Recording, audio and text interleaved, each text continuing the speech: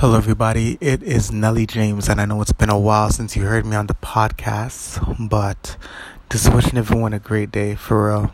Outside is pretty warm and muggy. The city of Toronto, Ontario, Canada. Wherever you are, I hope it's nice and warm and has a nice tropical breeze blowing through, because God knows there ain't none out here, but anyhow, wishing everyone a great day. And the topic of discussion today is to choose your friends wisely. Listen, there's some friends out there who you think are your friends, but are not really your friends. There's some people out there who act like they have the best intentions for you. Act like if they want to see you succeed. They act like if they want to see you moving towards what God has destined for you. But no, that's not the case. Some people, they want to know your moves so that they can prevent you from making the moves that you want to make. And those are the type of people that you do not need in your immediate circle or in your outer circle. So I advise you today to analyze your friends a little bit.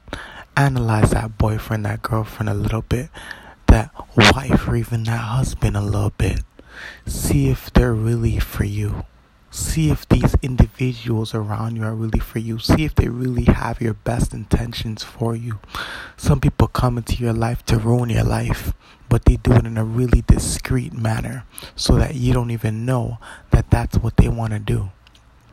There's some people out there who they see you going places, they smile in your face, but really, it's just an outer smile.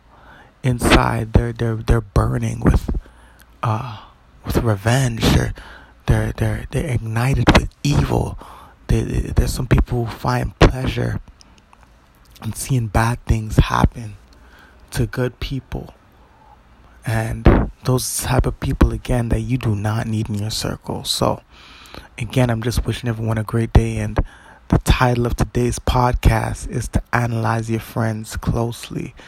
See who are really for you. See who's really cheering for you and clapping for you, even when you're not around.